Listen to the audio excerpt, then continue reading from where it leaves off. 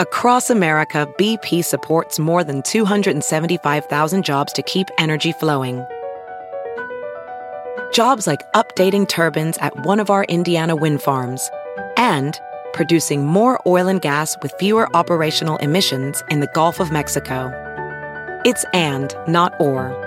See what doing both means for energy nationwide at bp.com/investing in America. Reese's peanut butter cups are the greatest, but let me play devil's advocate here. Let's see. So, no, that's a good thing. That's definitely not a problem. Reese's, you did it. You stumped this charming devil.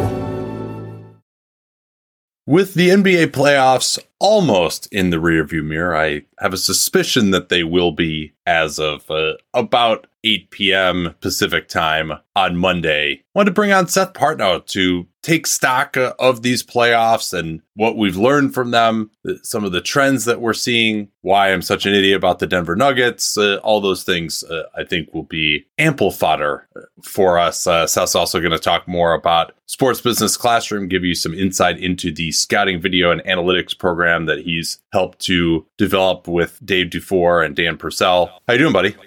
I'm doing pretty well. I think you're being too hard on yourself about the Nuggets, because if we were doing this last year, we'd be talking about why I was such an idiot about the Golden State Warriors. So, but, you know, you do this, you have opinions, you have good reasons for your opinions, and a lot of times you're just wrong because, you know, a coin flip lands the way it lands. Yeah, although I guess that's a good place to start on this. Is this Nuggets postseason run the case of a coin flip landing the way it lands, because they've dominated? You know, this isn't a case of them being, you know, one of just, hey, any of these teams could have won it type of thing, because they haven't faced on paper incredible competition, but they've dominated that competition. Every titleist that's ever won has had good luck to win. In the case of Denver, it's a little subtle. They've been healthy. They've been has any of their meaningful players missed a game this postseason? I don't think so. Yeah, they had a little bit of Jamal Murray was dealing with some illness at the end of the Phoenix series, beginning of the Lakers series. I think there was something that was going through their whole team. But yeah, no significant player has missed a game. And I think really even that Jokic ankle tweak was probably the first even small injury that I recall anybody on that team suffering. I think Murray may have tweaked an ankle at some point early in the playoff as well, but it was again one of those lace it up and we're good to go kind of thing. But that's so they've done that. They've I think I certainly agree with you. They've been over the course of the postseason the best team start to back. They've also have been fortunate in the matchups they've had have been relatively kind to them. Insofar as we know that at this point, I think we can certainly argue whether or not you buy it or not that Nikola Jokic is the best player in the world. That doesn't mean that he is the Swiss Army knife that solves all problems by himself. There are matchups that are better or worse for him, both offensively and defensively. And I think that you would probably agree that certainly in the last two rounds, at least, they've faced matchups that are even to the extent the talent level might or might not be different. The players he's matched up against, the teams he's matched up against, don't stress him in ways that we've seen him have problems in the past. So that's you can only beat who you've put in front of you, but Denver has to be pretty happy with who's been put in front of them. There hasn't been a spread pick and roll team with a dominant off the dribble point guard. To the extent there was, it was Phoenix, and they as you pointed out a lot, their off the dribble pull up game was largely mid rangers rather than threes, and so that almost plays into the Denver playing kind of a mathy approach to defense. So those things have gotten their way, and also, if we're honest, this was a season where Denver might be the best team, but when we're in a period that's sort of between dynastic organizational, runs, they are the best of that, as the tide recedes, they're the highest point we can see. All right, a lot to unpack there. I want to list them all so I don't miss it. So there's the Nikola Jokic, best player in the world. There's them not facing great spread pick and roll teams. And then there's also the idea that there isn't necessarily a dynasty. Let's start with the Nikola Jokic, best player in the world. I think I would agree with that at this point, in part because the three players that I felt were his competition, when I did my top 10 players ranking, I did not have Jokic in the top three, and obviously was wrong to do so. I usually do that about a month before the playoffs. Steph Curry, Kevin Durant, Giannis Antetokounmpo were my top three, and all three of those, to varying levels, disappointed in this postseason run. So the combination of that and also Nikola Jokic having the playoffs that he had, I think it makes it fairly inarguable at this point in time. I think he already was obviously, to me, the best or second best offensive player with Steph. And so that now, and the defense, I think part of it too, in addition to the fact they haven't faced any big spread pick and roll teams, is just that he's gotten better as well. Like he's actually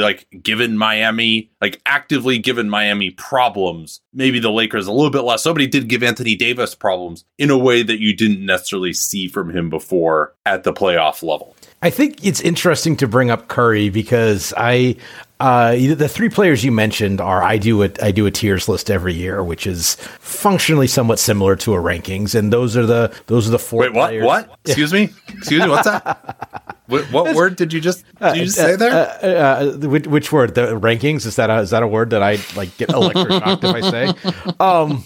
But no, those certainly were last year. That was the 1A tier was those four players. I have to think about it, especially with respect to Durant. But the other two will certainly be in. Steph and Giannis will definitely still be in tier 1A with Jokic this year. And in particular, I want to look at some of the disappointment you're talking about with Steph.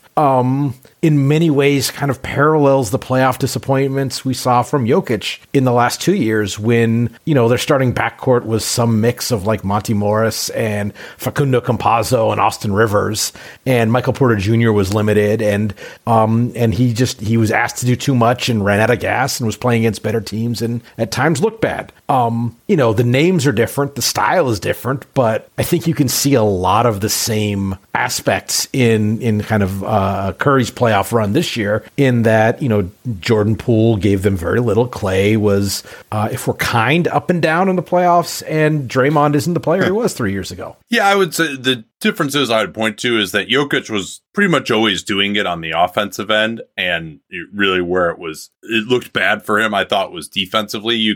But his own individual performance offensively was good. I think Steph, by the time they got to that Lakers series, again, noting that they're going up against a really good defensive team. And I think it's interesting to me, the Sacramento series versus the Lakers series, really the Steph Curry kryptonite. People are like, oh man, you got to be able to switch. You got to have these great perimeter defenders. You got someone who could put pressure on him, all that. It's really all about having great rim protection to me against Steph Curry, and at least enough versatility to at least get out on the floor a little bit. But where he, to me, has made teams look the worst the last couple of years is that his ability to get to the basket. The Sacramento series, that game 7 when he had the 50 points, that was because he's such a good driver now and he's so strong, and you have to respect the shot. He can get into the lane, but when he's too scared to shoot that layup or that floater, that's when the full damage that he can do it is kind of lost. So I think so. And then also he's 35 now. He's gonna be 36. It's not realistic to expect him to be playing at the level of the best player for much longer, even. So that would be my thought there. And and Giannis, I would say too, KD, part of the reason that those teams lost was that those guys didn't play well. I think there's a difference between, hey, you played really well, but your team just lost, they didn't have enough, versus you yourself weren't able to play at that level. And yeah, teammates have something to do with that, but it's nice if you could say yeah, I was still putting up 35 every game we lost. It's sort of the KD from 2 years ago when they lost in 7 to the Bucks. Exactly. Coming out of that, and then backing it up with the Olympics, you were thinking that coming out of that, I think you had a pretty strong argument for Kevin Durant being the best player in the world at the time. But I think that there is still enough kind of situational variability of these guys that I don't want to be perhaps you would say because of age, maybe at this point Durant and Curry are starting to drop off off a little bit. And so you maybe make it a two-player race between, Giannis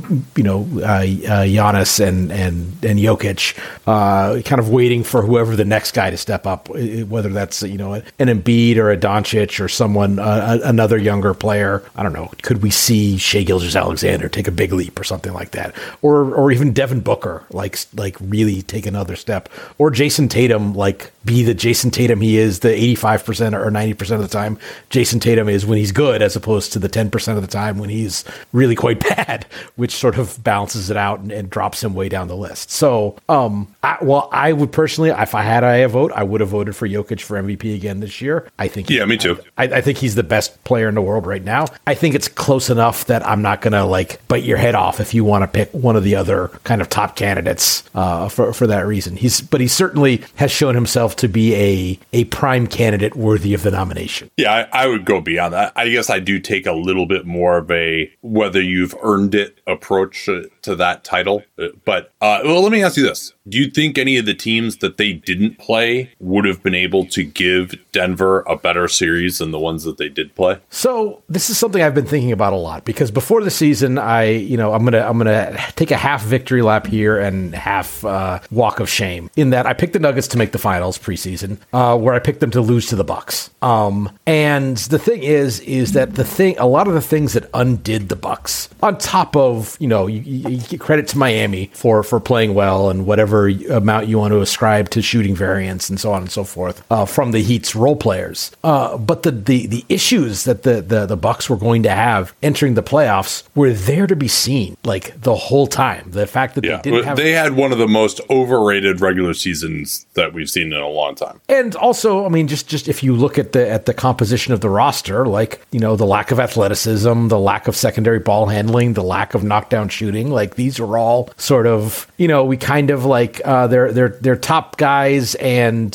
some veteran grit will get them through that. And we kind of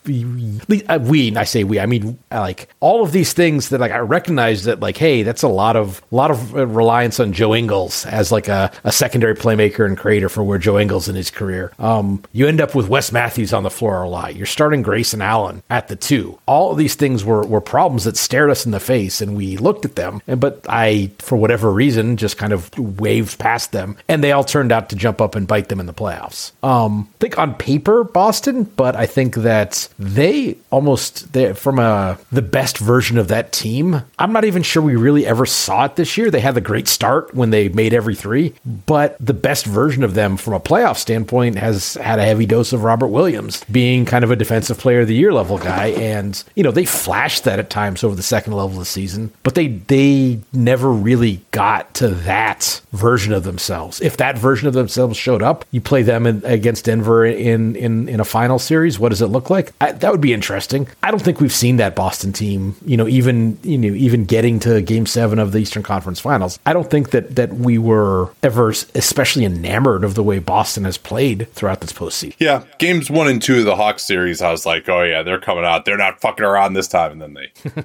promptly fucked around. But I would say that I think any of the top 3 seeds in the East, in part because they would have had, each of those teams would have had home court, I think would have given Denver a better series than any of the teams that they played. But it's not just about like being the best team isn't about, oh, could you have matched up with and beat the champion? Part of being the best team is the playoffs are this crucible. You have to have a bunch of different styles. You have to win a bunch of different types of games. You have to be consistent throughout the course of a 7-game series and 4 7-game series. And so you might say, yeah, if the Boston Celtics played Denver with home court advantage starting tomorrow, would I see it as a 55-45 series for Boston? That doesn't, part of being the champion is you have to get to the actual finals. So, and that's, of course, Denver was able to do that with aplomb, and the teams in the East were not. I think that we're talking about this playoff crucible and, ability to play multiple styles. And I think from, listening to what you've kind of, I think if I was going to say where you went wrong in your analysis of Denver is not recognizing the degree to which they crafted at least a top 6 that is super well designed, both to have guys that are playoff reliable, but also within various combinations of those 6 players, without having to make a bunch of different substitutions, without having to put like your power play lineup, your power play unit on the floor or whatever, can play a number of different styles because of the skills and versatility of those. And it starts with Jokic, but I mean, Aaron Gordon's a very versatile player. MPJ has great positional size. Murray is a pretty big point guard. For being a 5th dude, KCP is quite versatile, and he's made a couple of big plays off the dribble, which I think that was a underrated aspect of a lot of those Warriors teams, where the ball would find their 5th guy on the floor, and it would be Andre Iguodala or Sean Livingston, and they could still make a play. And then with KC, I don't think KCP and Bruce Brown are that level of player. He's not Reggie Bullock. Right. Like, it's a guy who can actually do a little bit of something. Right. Sure. And so that's what I saw from like looking ahead on Denver was just that, a team that is built with these playoff ready guys who can play multiple ways without having to chop and change. So you can almost adjust on the fly in the game instead of having to, we got caught with our, you were talking about how Duncan Robinson was a defensive liability at the end of game 4. But the trade-off there is they I think rightly or correctly, I don't know if the trade-off was right, but they correctly needed his offense, and them having to make those kind of decisions. Michael Malone doesn't really have to make those kind of decisions. That's a great point.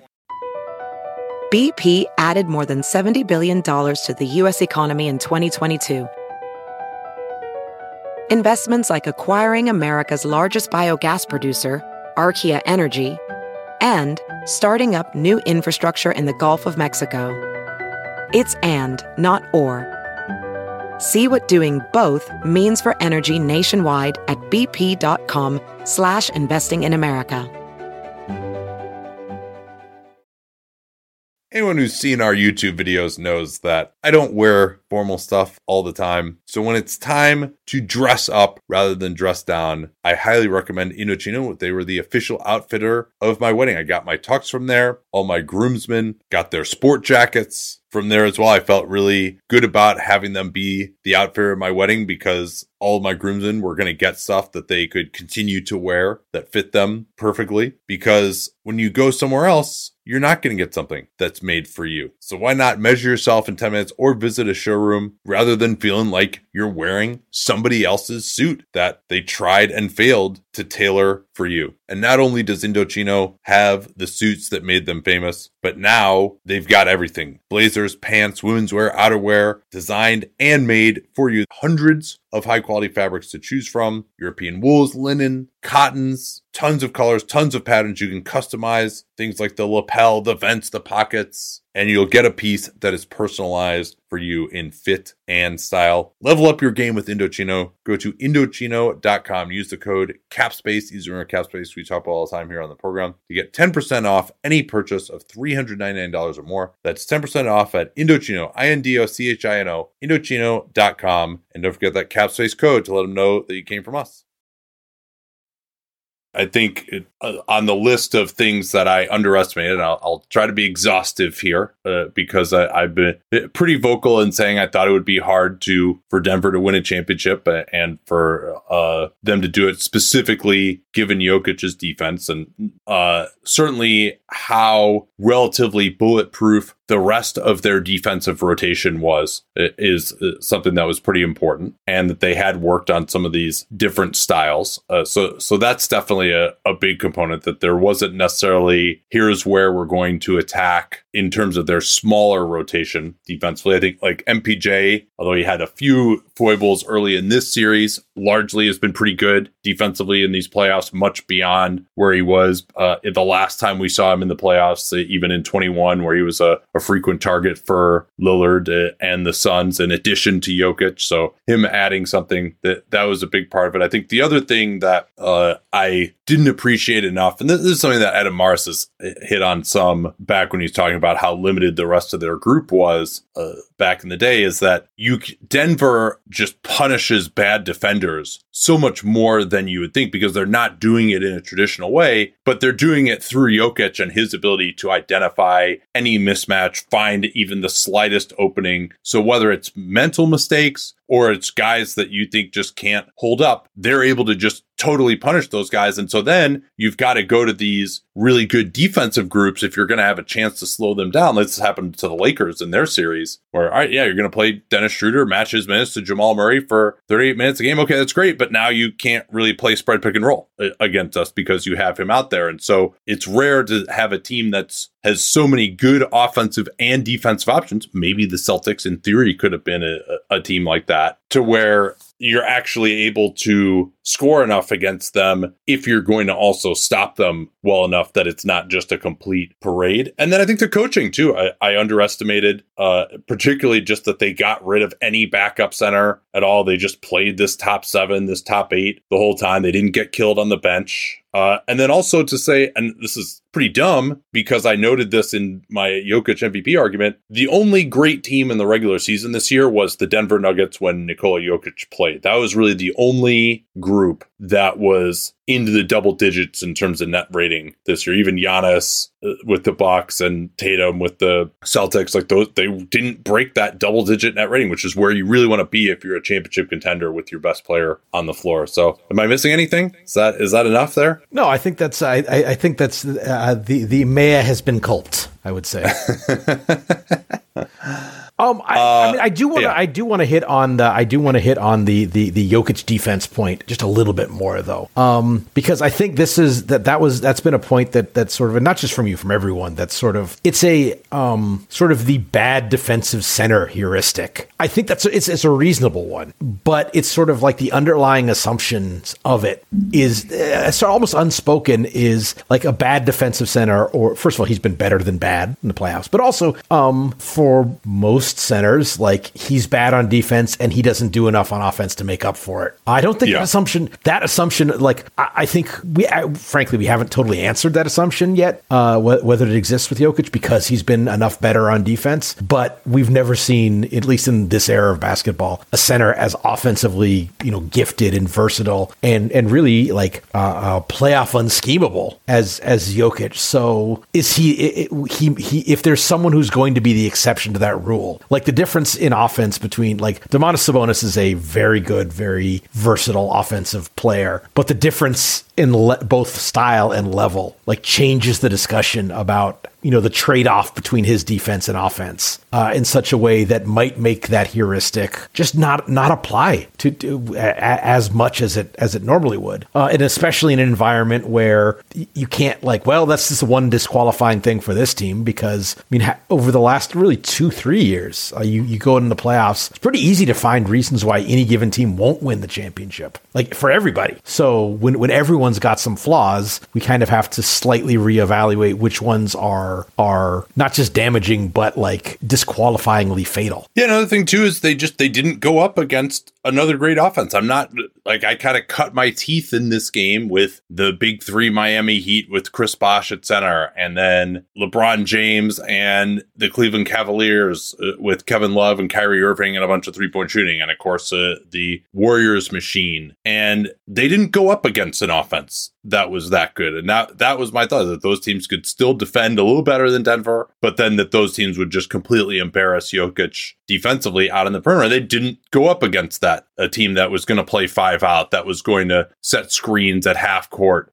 And maybe the Suns could have gotten there, but they still had a big center that Jokic could guard. They weren't able to go 5 out. They tried to go like full spread pick and roll, but they just didn't have the level of continuity needed. And once Booker got hurt, he wasn't able to go nuclear. Like, the Suns just weren't a complete enough team to stress them out in that way, even though I did pick the Suns to win. After the Nuggets were kind of unimpressive in that Minnesota series, frankly, that was kind of part of it too, and they were unimpressive down the end of the season, and then they turned it on. So yeah, I think that's another part of it too, is they just didn't face, like, my assumption always was, well, they're gonna face a team like this, or like a Dallas Mavericks team from last year, right, with Luka Doncic and 5 out spacing, that they're going to go up against a team like that, and again, they never did. Now, they may well have just been able to outscore such a team anyway. But that part of it, I guess, was never tested either. Now, you mentioned this idea that these guys, this is kind of an era. There isn't a dominant team. There are a lot of 2015 Warriors vibes to me, maybe, about this Denver team where it's like, all right, they didn't necessarily have to play anybody, but they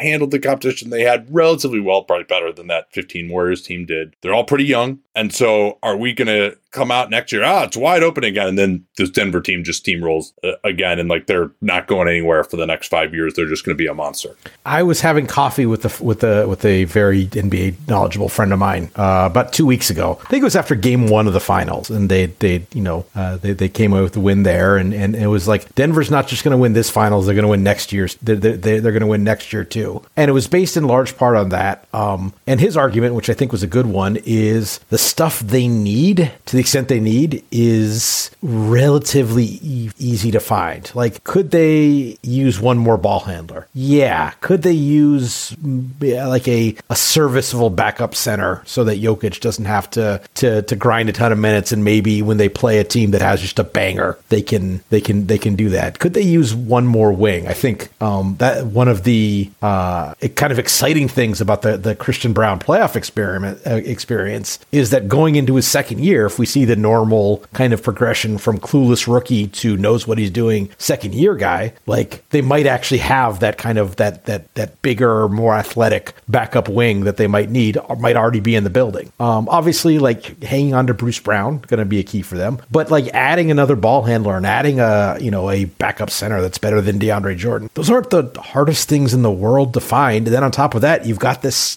group of even if Brown leaves, this group of 5 guys that has shown themselves to be dominant when healthy. So it's a pretty good place to start for a sustained run. I would agree with you. And they probably have the most durable star as well. Now, they're probably going to lose Bruce Brown in free agency. There are going to be some issues in finding the next Bruce Brown. He's one of the best signings ever for the taxpayer mid-level this year. You don't find that guy every season. So they could be going into Michael Porter Jr. could easily get hurt again. There's certainly Caldwell Pope could fall off a little bit. This may end up being their deepest team. Even Jeff Green is a free agent, and at some point he'll have to fall off. And are the likes of Peyton Watson and Zeke Naji ever going to be able to contribute? Or Vlatko Čančar, I actually kind of like. So they may not have the same overall depth. And even one of those guys getting injured could have put them in a different spot.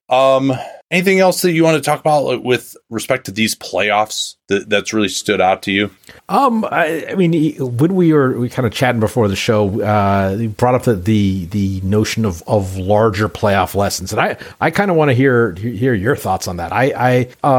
I've had going back almost, I don't know, I think going back to the Terry Rozier draft actually is the first time this really started to occur to me. Is if you remember when Boston picked him, a lot of people didn't like it, and I was like, well, you think about it, physically strong, athletic, versatile guys seem like the kinds of guys that don't get played off the floor in the playoffs. Like, they may not be good enough, but they're not going to be just, a liability. Like, as much fun as I've had with the Heat over the last couple of years about, talking about their depth, and it's like, and you get one injury and suddenly Gabe Vincent's on the floor. I mean, playoff Gabe Vincent is a even when he's not shooting like 70% or whatever from three, is a credible, tough playoff performer. So I just continue to think that there's a certain versatility and athleticism and body strength that really sort of comes to the fore in the postseason. And, and the players that it comes at the expense of are the sort of in many ways, the sort of the yay point 6-man undersized scoring guard types, the Jordan Pooles, the Tyler Hero, whoever else, Anthony Simons hasn't really gotten a chance to show, but I'm kind of out on Anthony Simons just because I'm like, how's that going to work in the playoff? Like, maybe Tyrese Maxey is a level of player up, and I think he is, that I don't have quite the same concerns. But just in terms of the relative weights of, it may sound unfair to Hero since he got hurt. I kind of think that you talk about luck. I think that him getting hurt was probably a decent break for Miami because it allowed them to play this sort of consistently physical defensive grindy style. Yeah, I think that makes some sense. And it's easier when you have Joel Embiid behind someone like Tyrese Maxey, and he still got taken advantage of in the end by the forearm to the chest of Jason Tatum, which is one of the most difficult to deal with weapons in the NBA, other than the forearm to the chest of Giannis Antetokounmpo or Nikola Jokic or Bam Adebayo or anybody else that you want to bring up. But yeah, it's particularly because you can now just deliver blows like that and transfer force to a defensive player. If you just don't have the heft, it doesn't matter really how quick you are, how fundamentally sound you are. Guys are always going to just be able to bludgeon you into position and score. So yeah, I think that's a pretty good one. And generally just teams led by small point guards. Those guys are very important in the regular season. You need guys who can run your offense. Most of those guys are going to be smaller because they have the skill level. But there's a reason that we've really only seen one team led by a point guard, and that's the one guy who really breaks everything in Steph Curry be a championship team in really just about ever. And Curry is also like bigger and stronger than you think he is. And I would add, I don't think it's as simple, by the way, as like being getting the you always see the defensive lineman in football who's wearing a cast, and if they're playing in a cold weather game, they pour water on it, so it just becomes this big ice club. It's not just that. It's no, of course it's not just that. That was my old man yells at cloud. Yeah, I know, but the importance of the importance how offensive rebounding can swing games and being able to hold up on the boards even if you get switched. The importance of being able to navigate the less stationary screens that we might tend to see in the postseason as certain things get let go. Not that Bam Adebayo, where he starts the screen and where he actually is when contact is made, differs by 3 feet on average, but it does.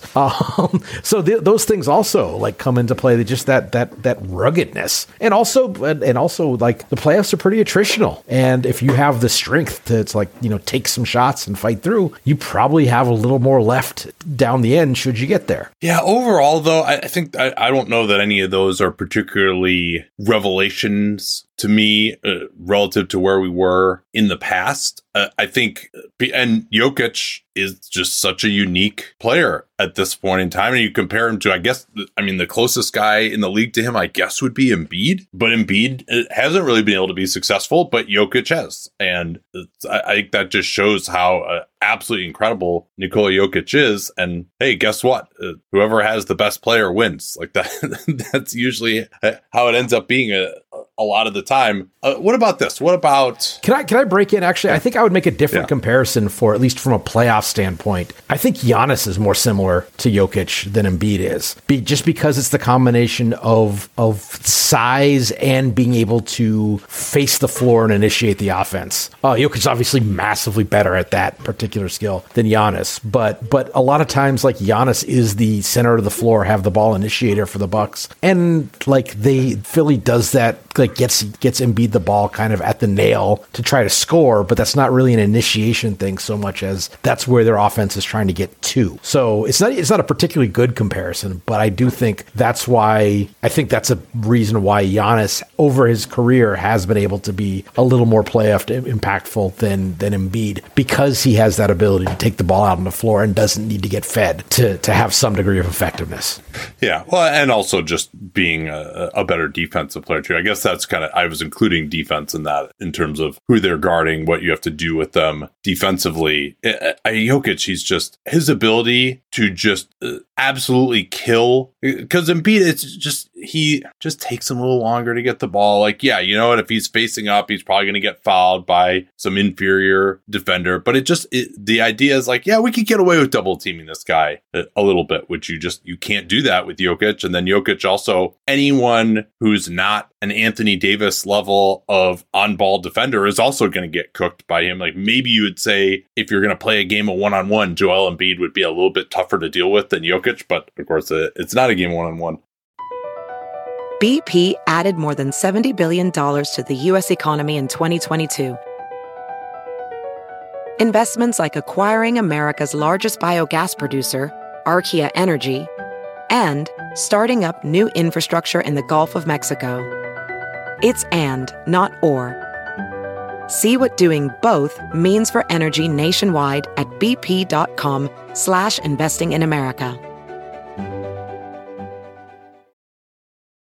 Reese's peanut butter cups are the greatest, but let me play devil's advocate here. Let's see. So, no, that's a good thing. That's definitely not a problem. Reese's, you did it. You stumped this charming devil. This is where I was going to go with this. I think it's been a while since that like apex predator wing type has really been the one to be the best player now. Like, KD hasn't gotten past the second round recently, and LeBron, his last time really at that level was in 2020. Kawhi just got close to that level at times in 21, but he wasn't able to stay healthy, and there isn't necessarily, like, Tatum just hasn't been able to be good enough at that level, and Jaylen Brown as well. Those guys are still really important players, but also it seems like you don't have to have that guy to really be in the mix now, which is kind of exciting to me. I like the fact that you can build your team differently. And the Clippers tried to build this all-wing team, didn't really work. And that was supposed to be like the ultimate archetype. So that's pretty exciting to me that there are different ways to go about it at this point. And I think that it's an interesting time for there to become different ways, as kind of it certainly feels like with the new CBA, we're entering I think all the pieces have always mattered, but like it's very obvious on the face that, like, you know, mistakes can be harder to buy out from or harder to mask just by, you know, throwing another pick or some more money at it or something like that. So like having these options and not, you know, feeling like you have to follow this one weird trick that'll build you an NBA Finals team, but having to make like a series of contextual great decisions and have them work out. To me, that's exciting. So I would agree with you that I'm kind of looking forward to seeing where teams go in the next 5 years. You like the new CBA? I'm one provision away from really liking it. There was a provision that was reported, when an agreement was first came out, that I don't think I haven't seen any of the term sheets or anything like that has made it in. And it was, there was at one point, there was going to be a gradual phase out of teams receiving, tax disbursements. So as of right now, it's like, all right, the first level of tax isn't that onerous in and of itself, but it still costs you, that first dollar of tax still costs you $50 million because you don't get the payment. And I think that would have removed the first tax line as an effective hard cap on whatever subset of teams sort of treats it as such, because they kind of want that revenue of that almost subsidy from the Warriors and Clippers of the world. So like, is there, say the Pacers, Tyrese Halliburton continues to develop and Ben Mathurin is a dude, and they start to progress, and there's a choice between, we could spend the full MLE and get this one guy, and that's going to make us a conference finalist, a contender for a conference finals team, but it's going to put us $1.05 into the luxury tax. So it'll effectively cost us $5 million instead of just that 1.5. That's a different question than if it's like the tax payment on top of the full $15 million that you don't get. And for, rightly or wrongly, I think for some owners, that's going to continue to prove to be a barrier. And I think that provision would have better balanced the kind of reduction of the top team's ability to spend by further encouraging the teams lower down to spend. That's the one thing that would have taken it from kind of a solid B to an A- or so. Well, I think it's not going to matter that much because teams just won't be deep into the tax. You're not going to have teams that are $40 million into the tax or $30 million in the tax with just probably that 17.5. Maybe there'll be like one team or two teams that exceed that in a given year, and not by that much, because there are also way more stringent financial penalties, and particularly for the repeater tax as well. So I think that whether, and maybe in that earlier draft, they had that in that it just kind of phases in as far as not getting the luxury tax payment distribution, but that payment is just going to be a lot smaller now. I think it'll maybe end up being, a $6 or $7 million delta in cash, which maybe that matters for some teams, but I think it's not going to matter as much. These last 2-3 years, we've seen just crazy high tax distributions, and I think those days will be over after next season. And if that's the case, then my concern goes away some, because I think that was sort of that unintended consequence of that first tax dollar being so expensive made it an unpalatable choice. And if we're talking about wait, you're saying we can maybe add a couple 3 wins that might help us win one more playoff round, but I gotta gamble $20 million real dollars on it. As much as I'd like to say I want to see every owner going for it, that's a big bet with maybe not a lot of return on it. And so if that bet becomes smaller for the same return, then maybe we'll see more teams make it, and that would be all to the good. So we got about 10 minutes left here. Want to bring back America's favorite Simpson-themed basketball podcast reference. Seth Partnow, old man shakes fist at cloud. What is just sticking in your craw right now about the basketball dialogue? Now, this is a to make a different pop culture reference. This is maybe a Dr. Ian Malcolm. When we started talking about shot quality and things like that, we asked if we could. We never stopped to ask if we should. I think that the prevalence of this notion that we had great shot quality and they didn't, and therefore we deserve to win. Miami was lucky that they made shots. We were unlucky that we didn't.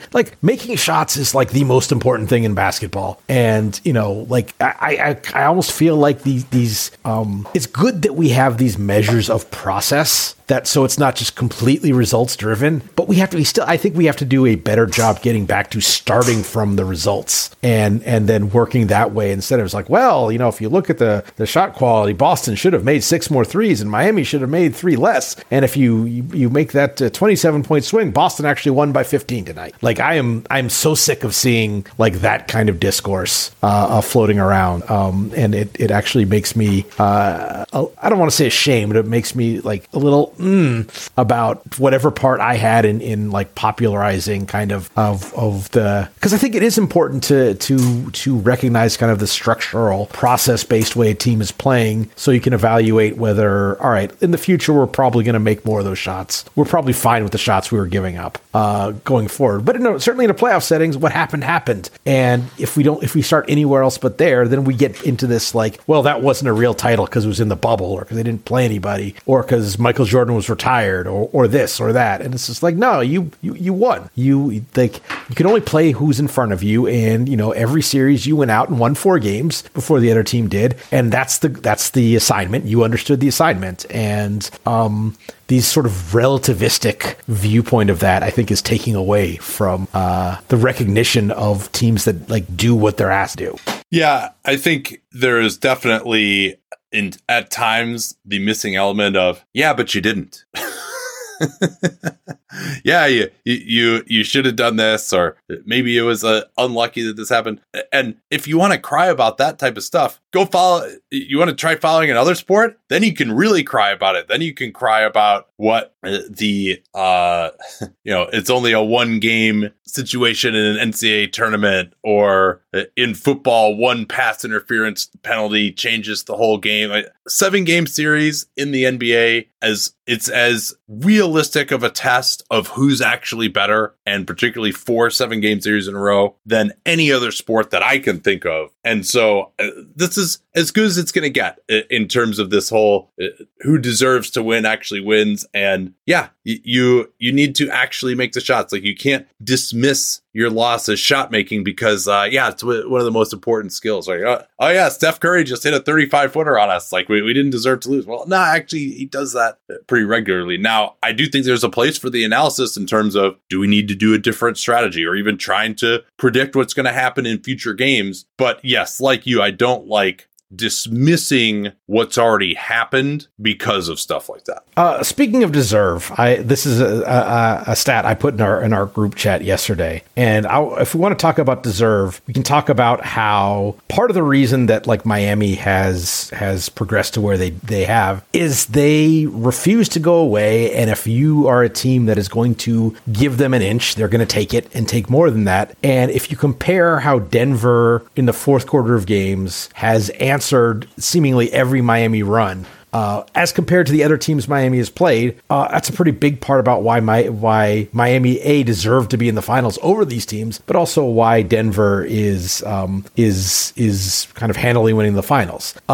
Just looking at this is you don't want to, the actual numbers you don't want to read too much into, because we're talking about like between 40 and 60 possessions for each team. After a Miami make in the fourth quarters of games, Milwaukee had a 69.6 offensive rating in the fourth quarter off a Miami made field. New York had a 79.5 offensive rate. Boston 93.2. That's how you give up fourth quarter runs. Is they score, you don't score, they score again. All three of them combined 81.9 offensive rating. In this series, Denver's offensive rating in the fourth quarter off of a Miami make 121.4. And since they've been hovering around 120 all series, like, I think observationally, like, the biggest thing Denver has done that the other teams haven't done is when Miami starts to put pressure on them from they hit a three, that Jimmy Butler went to the basket, they Bam got a tip dunk. Okay, we're going to come down and run our offense, get a good shot. Jamal Murray's going to make a shot. We're going to hit a back cut. We're going to run our stuff. Jokic is going to find. We're not going to turn it over. And give them another fast break. Right. So if we want to talk about deserve, let's talk about like how Denver has answered that bell basically every game in the postseason. And I would actually, frankly, probably even include game 2, where they were right. They Miami gave a run and Denver had a run right back at them to have a shot to tie at the end. No, they've been fantastic. I mean, I think the biggest compliment that I can give them is, and this has been really true in the Lakers series and in this series, when they're likely not going to have lost any of their road games, and just any team going in the end 9-1 across the conference finals and the finals is extremely impressive, no matter who you're playing. But it seems like you just have to play perfectly to beat them, doesn't it? Particularly on the defensive end. It really does. And that's, you were mentioning about like Jokic's ability to punish mistakes. And they're the things that aren't even, like, some of the passes he's hit Aaron Gordon with, like, there's not a window there for anybody else. And it's just like, you can't guard him that way. It's like, well, but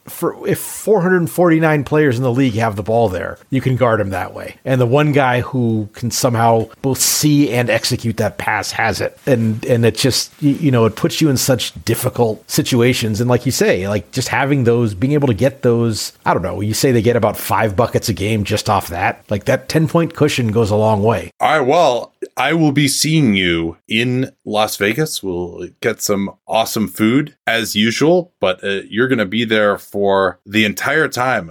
Godspeed to that. But catch COVID this year. Yeah, likewise.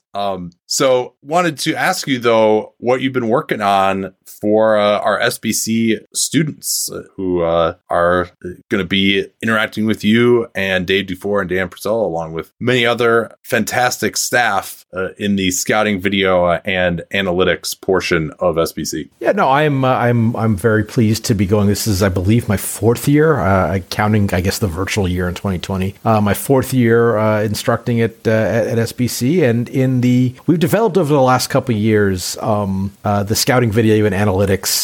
You can call it concentration, you call it major, largely as a way for students to learn both a little bit about all those disciplines, figure out which of those, whether it's the eye test scouting, whether it's video review, whether it's analytics, figure out how to communicate between those to form a better overall picture of what a player or team is. We think that going forward, for people who are in SBC are largely trying to get working in basketball, oftentimes working with teams. A big part of that is being able to communicate and be a good colleague to people, and that starts from, okay, I'm not an expert in what you're talking about if you're talking about a regression model doing this or that, but I understand it enough that I can take that information on and synthesize it with what I've seen on film, with what my scouting report says, to help us collectively form a better, more complete opinion of this player and whether we should look to acquire or not. And so to that end, with working with Dave Dufour, who's the lead instructor on, folks probably know from as my podcast partner on Nerder, Dan Purcell, longtime NBA scout with a couple different teams, to really concrete examples of all those disciplines and then building them together in such a way that the students will come out of the week with the ability to form a more holistic picture of a player or a team than they had when they went in. All right, so give it a shot, sportsbusinessclassroom.com, and you can be there at the NBA Summer League in Las Vegas for what I think will be one of the best weeks of your life, in addition to being extremely useful for future employment prospects. So please give it a shot. And Seth, thanks for joining us. We'll talk to you all next time. Till then. Reese's peanut butter cups are the greatest, but let me play devil's advocate here. Let's see. So, no, that's a good thing. That's definitely not a problem. Reese's, you did it. You stumped this charming devil.